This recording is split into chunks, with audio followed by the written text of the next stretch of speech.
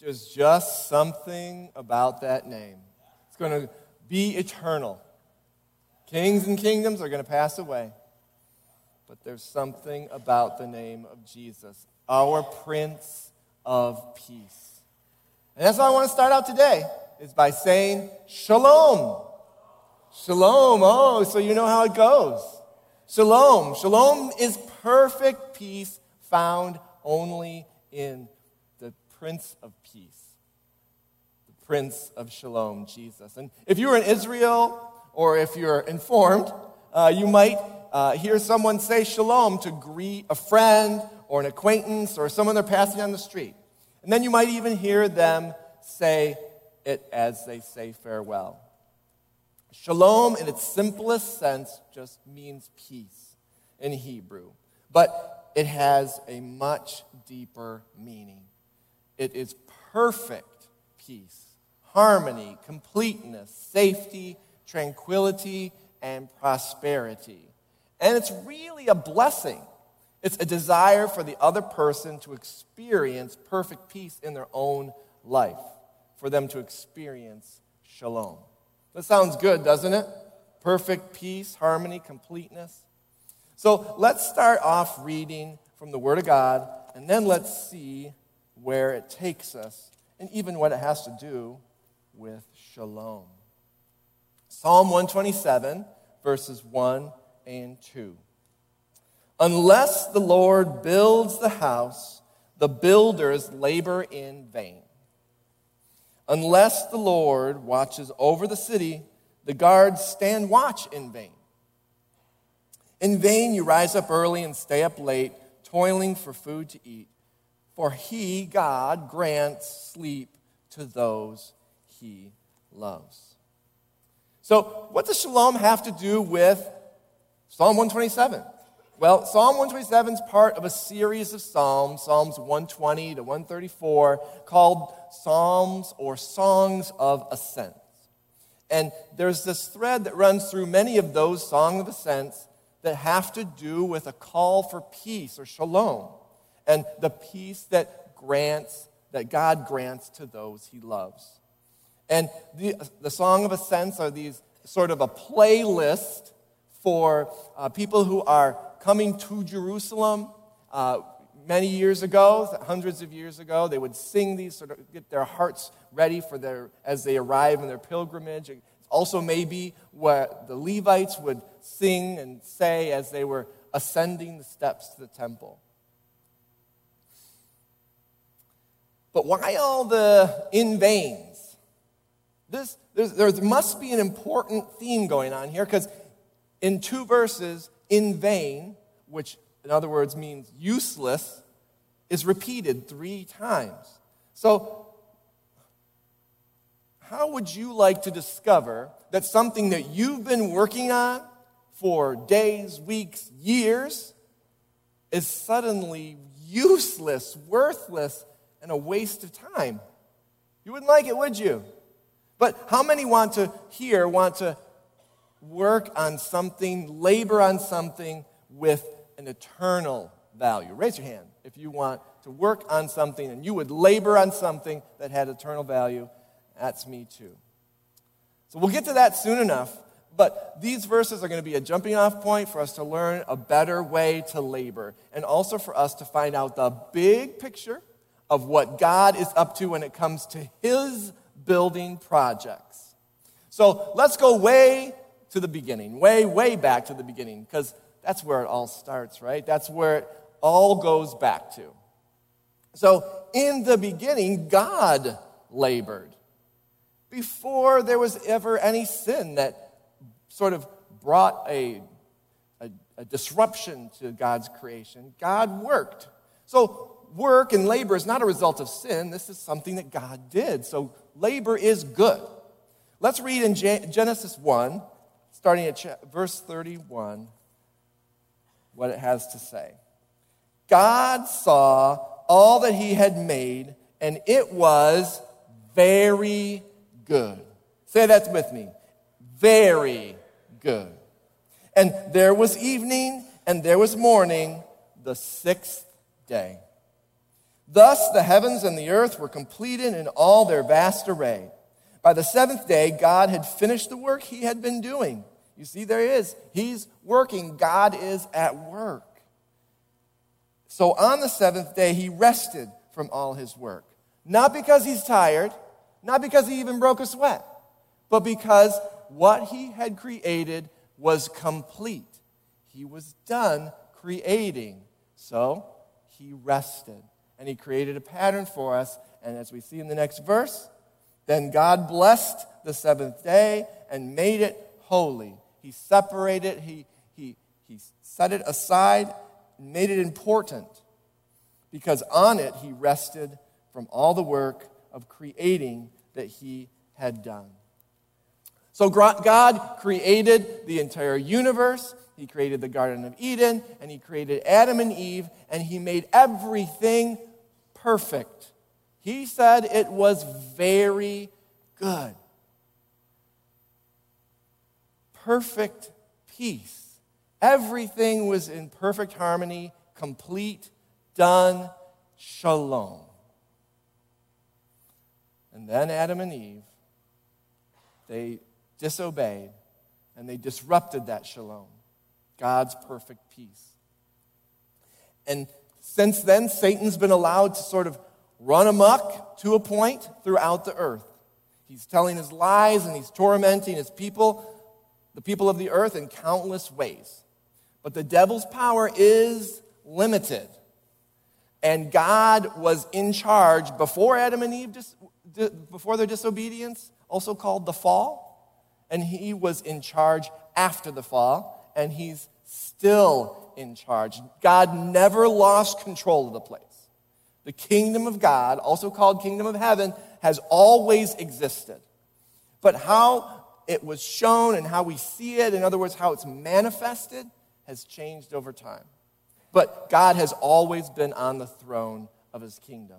And when Jesus came to earth, he introduced to the people of that time a taste of things to come. And in the Gospels, Jesus declares that his presence has brought the kingdom of God near. And in Matthew and Luke, after Jesus cast out a demon from the tormented person, he told the Pharisees, the kingdom of God is here. And the realm of kingdom of God is now manifested in a new way here on earth, and this gave Jesus authority and victory over Satan's already limited power. And here's the wonderful thing about the kingdom of God. If we've made Jesus Christ our Lord and Savior, we are part of the kingdom. And actually, not just part, but we are heirs. We inherit the kingdom of God as sons and daughters of a king, the King of Kings. Jesus showed us this in the Beatitudes, the very first Beatitudes in Matthew 5. Blessed are the poor in spirit, for theirs is what? The kingdom of God. And poor of spirit means someone who realizes that they are in such a state, they are humble to the point they admit that they need a Savior, Jesus Christ. So let me connect all this kingdom language into one statement, and we'll see how it fits all together. Our Jesus, the King of Kings and Lord of Lords and Prince of Peace, when we submit to his kingly authority, we give him permission to rule over our lives. And we choose to serve him in his kingdom, obeying his commands, carrying the kingdom around with us wherever we go and in everything we do. He has defeated death, hell, and the grave through his death and resurrection, and someday he will return to fully establish his kingdom here on earth with a new heaven and a new earth. Isn't that good news? But there is an alternative to the kingdom of God that results in the useless, worthless, royal waste of time that Psalm 127 talks about. Let me remind you, unless the Lord builds the house, the builders labor in vain. Unless the Lord watches over the city, the guards stand watch in vain.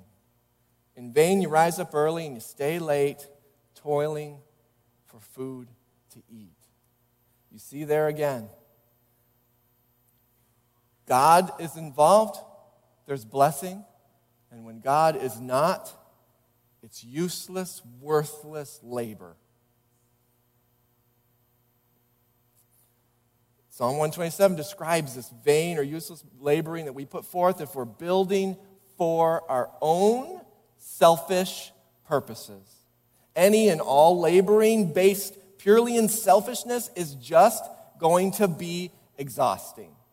Have you ever been exhausted for pursuing something that just was in vain? You realized, boy, the Lord wasn't in that. No wonder I'm so tired. No wonder I'm so exhausted.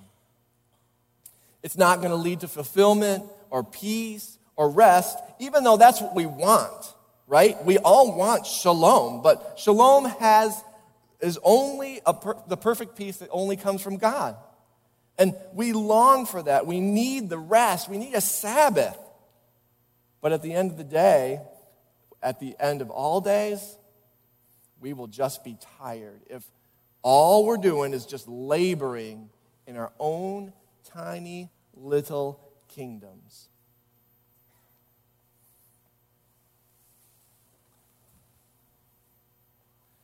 So our tiny little kingdoms, that's right, compared to the kingdom of God, our own self-centered building projects would be like a tiny kingdom with tiny walls and tiny towers and a tiny little throne, right?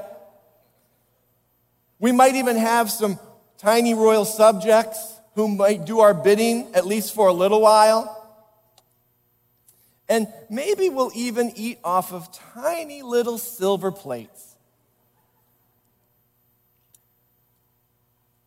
So we'll raise the flag of our tiny little royal family that maybe you're the king or the queen of. And we think of ourselves as noble. And we stand back and we say, look at what I've made for myself through my own power. And the king and queen look over their own tiny, tiny kingdom. What a dangerous place to be. In fact, King Nebuchadnezzar said those exact same words as he looked out over his kingdom, even though God granted everything to him. And he spent 7 years as a wild beast out in the wilderness. It's a dangerous mindset to have, but as we're seeing played out more and more in our culture, there is a belief that I can define my own reality. And I can build my own life based on my own truth and my own experiences. And the next thing you know, we have an earth filled with tiny, worthless, useless kingdoms with no solid foundation, no security, no certainty, no truth, no longevity, and no God. Only me and my tiny little kingdom. But the truth is, God does exist. He offers a solid foundation, security, certainty, truth, and eternal life, and he is way bigger than just only me and my little tiny kingdom. And as I said before, he is in control. He's the king of all kingdoms, even the tiny ones. It's just that not everybody believes it yet, but they will. And one day, their knee is going to bow to him as well, right? Right? Their knee, everybody's knee, whether it comes to a tiny kingdom or they think they have a big kingdom, their knee will all bow to the Lord. But we can choose to just go on selfishly building our own tiny kingdoms, serving ourselves. But the problem comes when we attempt to answer these questions. Who is king of the castle? Who is building the house? and who is keeping watch over the city? Because we know from Psalm 127, if God isn't the answer to all of those questions, it's all going to be a useless endeavor. That's the problem, because kingdoms, big and small, they have enemies, such as dragons, or in other words, Satan, who just wants to reign terror over our tiny little kingdom. But if we've built our own tiny little kingdom way far away from God's kingdom, who's going to defend us from the attacks of the devil? How will we survive? We have to surrender our lives and our tiny kingdoms to God. Otherwise, dragon's going to have his way. He's going to tear down the towers, knock over the walls, and we're going to be helpless. And when we do surrender our lives, he rules over our kingdom, clears out the enemy, and brings us into his realm, where we will find peace and rest. Which is why kingdom of God living is so much better than selfish, tiny kingdom building. Did you ever hear this? Something like this? Oh, there goes Susie from sales. Look at her joking around with everyone. She's making herself out to be pretty popular, building her own little kingdom in the sales department. That Hal, he works so hard making sure he knows everyone in the neighborhood. If you want to meet anyone, just check in with Hal. He'll introduce you, and he's working hard building his what? Own little kingdom. All that kingdom building only goes so far if there are only selfish intents. With no consideration of living by God's kingdom rules or no desire to please God, everything will just be tiny and not last long at all. So what does it look like to be a royal subject of an eternal kingdom? Well, it's going to look different for each person because we each have different callings and experiences. But a royal citizen doesn't build for themselves. Mark that down. They labor instead in a kingdom with eternity in mind, thinking much farther beyond their own lives and even beyond their kids' lives or their grandkids' lives. A kingdom builder is thinking about eternity, not for their own gain or advancement. So what sort of changes does it require? Because it's always important for us to step back and look at our motivations and the realization of, am I building a tiny kingdom, or am I lined up with God's perfect kingdom? Sometimes it's as simple as taking something that you've been doing all along, but shifting your perspective and priorities to align with God's blueprints. For example, how do we spend our time? Mindlessly binging on Netflix TV shows? Or spending hours upon hours on social media or the latest game app on your device? Sorry. But we have to look at these things and consider them. Are we gossiping? Are we speaking hatefully? Are we living deceitfully? Are we working selfishly? Are you feeding lustful thoughts? Do you represent Jesus well as you bear his name as a Christian? Or bringing shame on his name? Are you standing firm in your faith, as we've been hearing over the past few weeks, whenever you've been challenged? Are you spending your money wisely? It's actually the king's money, by the way. Is the money that you've been given contributing to spreading the good news of the kingdom throughout the realm, both near and far? How are we using the gifts and talents that we've been given? Have we even asked God to reveal how he can take our skills and how they can be used in his kingdom. I don't know how he can use someone who's gifted with engineering in the kingdom, but have we talked to him? Have we asked him, how can I be used? This world is a broken world with lots of problems to be fixed.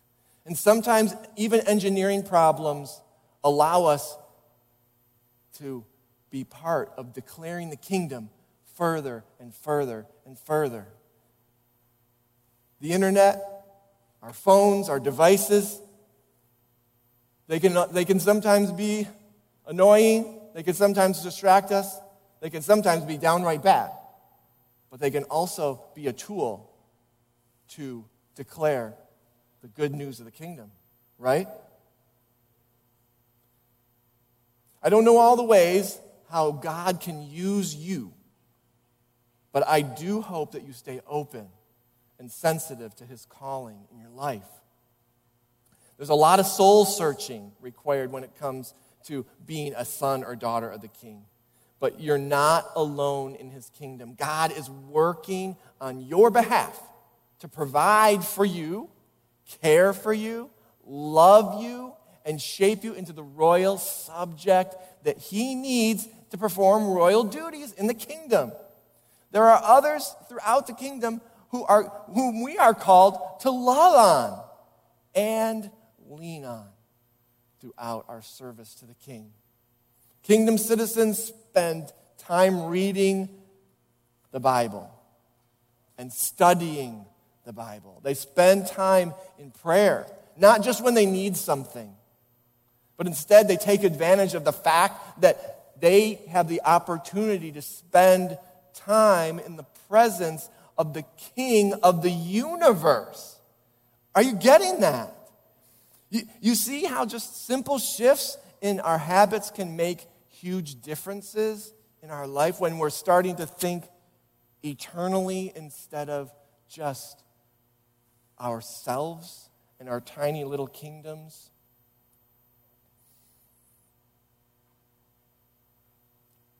We also can have an effect in the lives of others. In fact, kingdom citizens spend time in community with other believers, in church and in homes, maintaining friendships and doing life together. And while you're at it, check on your kids. Check their devices. Check in with them. Make sure that they're thinking not just of themselves, but of the eternity. Not just trying to get enough more likes on their posts, but instead, and creating a tiny kingdom all on their own. Check on them and make sure instead they're thinking more so about God's kingdom. Check in on your parents. Love on your parents. Check in with your coworkers. Show love of Jesus to them. Show love of Jesus to your neighbors. And that's an important aspect to the kingdom of God and how we live in it. People need to be loved. It's all about loving God, our King, and loving others.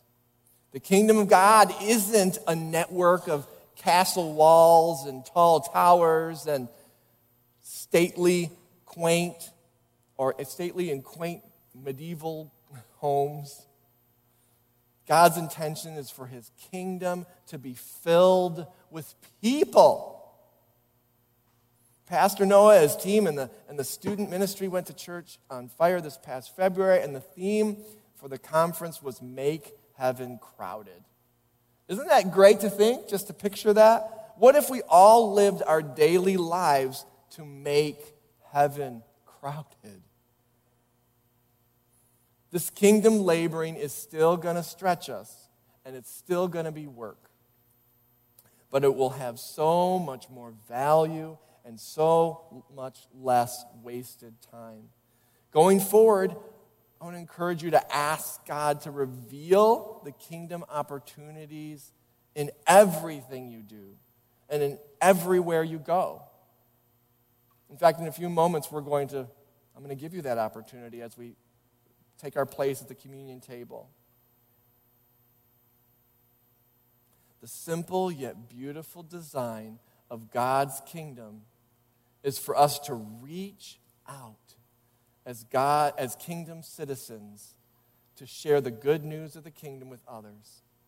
Let's declare how our need for a Savior required Jesus' death on the cross. But through his death and resurrection, the drawbridge has been lowered to this great kingdom.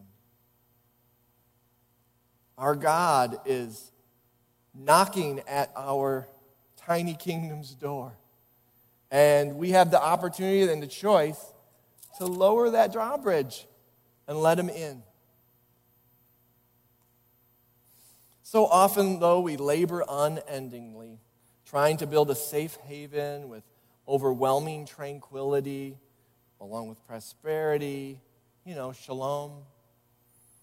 But this shalom, or perfect peace and safety, tranquility and prosperity, are only available from God. And that's what verse 2 from Psalm 127 is talking about. When we try and create this peace or shalom in our tiny little kingdom, we're always going to fall short and we're just going to die exhausted. But when we place our dependence on the King of Kings, the King of the kingdom of heaven, only then will we find perfect peace, shalom, and perfect rest, or Sabbath, just how God intended it. So now, let's prepare our hearts as we sit at the communion table. And like I prompted earlier, and as you probably know, sitting at the communion table is our opportunity for us to check in with God and see and ask him, is what I'm doing aligning with your blueprints, God? We take our tiny kingdom and the blueprints for it, and we overlay it over the Word of God. And sometimes we need to tear down the tower because it's just too tall. It's too much. Sometimes we need to expand and include the people around us in our kingdom. But it's important that we truly, honestly ask God and say, God, where are we? Where am I? Is there something that I can do better when it comes to thinking eternally? And I know that's a hard concept to imagine. But it's important that we consider these things because there's very little in this universe that is eternal. Our souls are one, and the kingdom of God. We choose whether we live eternally or we experience an eternal death. I choose eternal life. So I'm just going to encourage you to take a moment and check in with God. Check your blueprints. And think about whether or not you're laboring,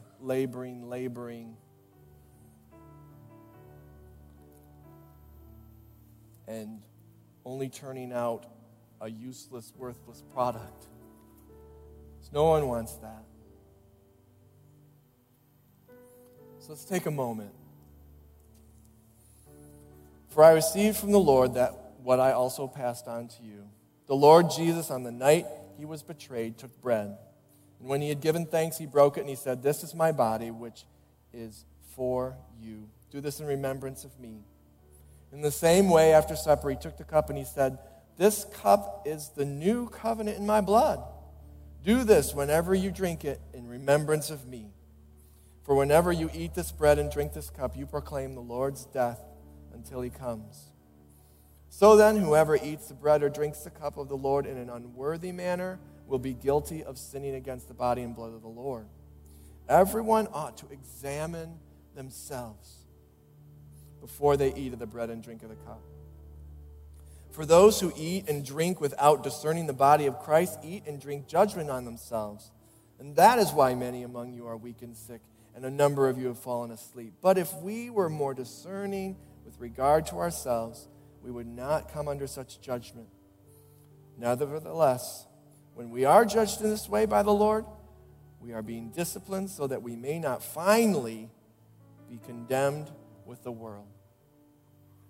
So I want to encourage you right now for a few moments to consider your kingdom building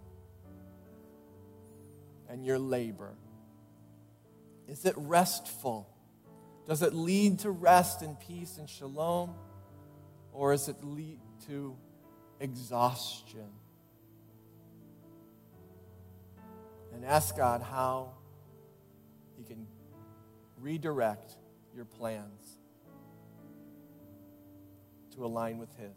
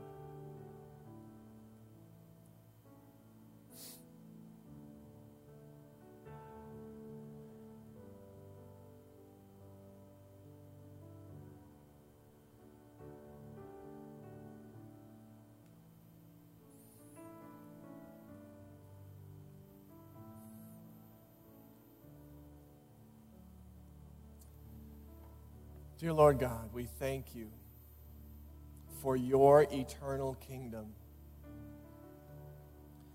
We thank you for your power, which you displayed at the beginning of time.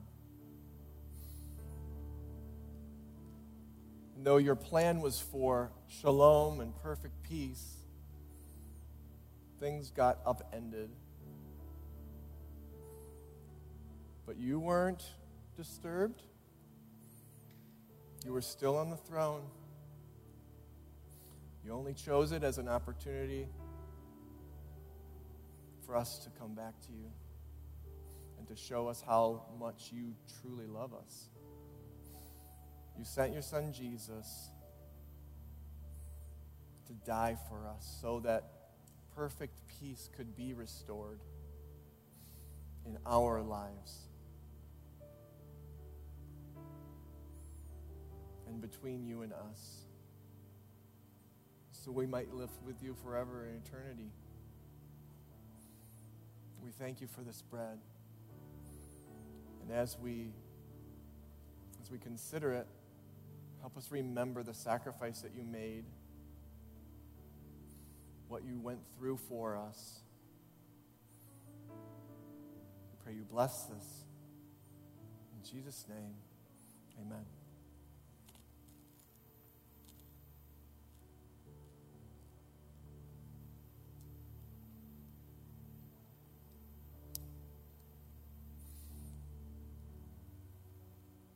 Kingdoms of the world.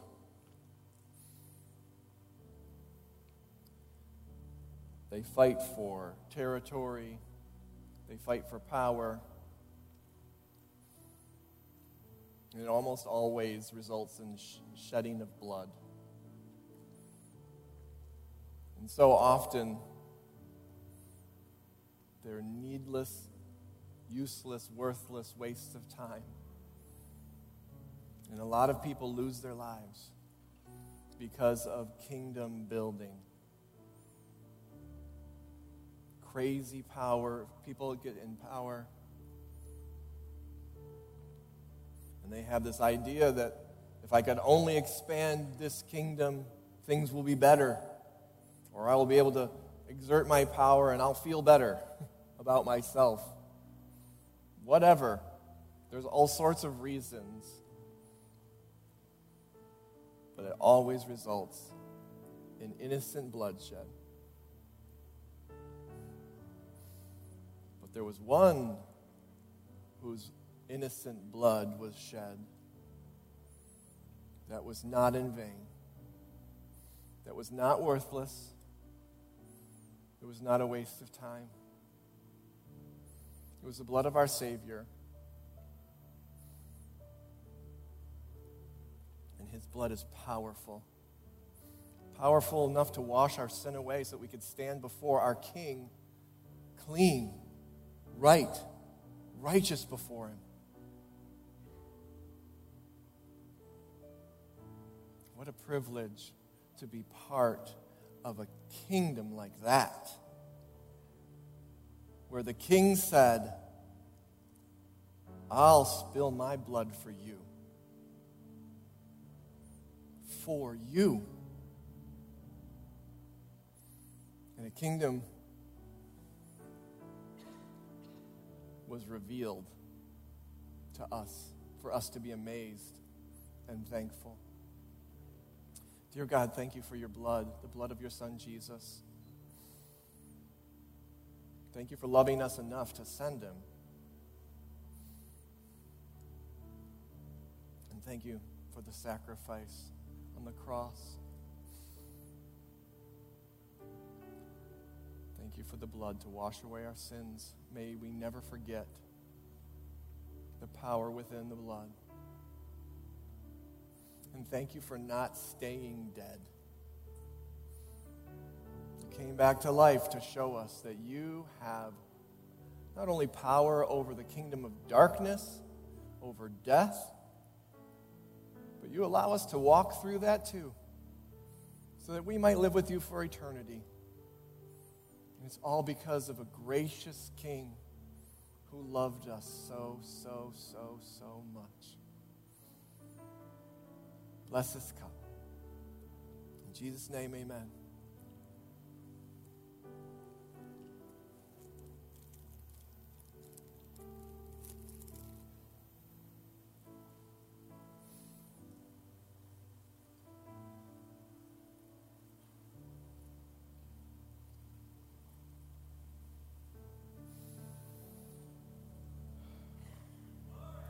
God created the universe in the Garden of Eden in a state of perfection, perfectly at peace. Adam and Eve messed it all up. But Jesus Christ, our King of Kings and Lord of Lords, brought the kingdom of God near again. And someday when he returns and the kingdom of God is fully established, we will finally experience our true rest in a kingdom set up in a new heaven and a new earth. Not exhausted, not overworked, but fully at rest, at peace in Jesus. So instead of working or laboring all of our life and on our selfish pursuits, and then hearing at the end of it that it was all useless, worthless, royal waste of time, how much better will it be at the end of it all when we're told, well done, good and faithful servant. You have been faithful with a few things. I put you in charge of many things. Come and share your master's happiness as we dwell with the King of Kings for all of eternity. What a gift, an inheritance. There's nothing we can do except the decision to follow him. Let's continue to do that every day. Dear God, you are great. You are a kingdom builder. We pray you continue to reveal your kingdom, and we pray that you use us as we declare your good news of the kingdom everywhere we go, in everything we do. Bless us as we go out. And show us the opportunities that we have. And give us the boldness and the discernment as to how we can reach more of the lost. More of the people who are just building their tiny little kingdoms. If only they would allow you to come in and be their ruler. We could make heaven crowded. In Jesus' name, amen. And now, may you could all stand for a pastoral blessing. May the Lord bless you and keep you, and may his face shine upon you and give you peace. Shalom. And may the peace of God, which surpasses all understanding, guard your hearts and your minds in Christ Jesus. Amen. God bless you all. Happy Labor Day weekend.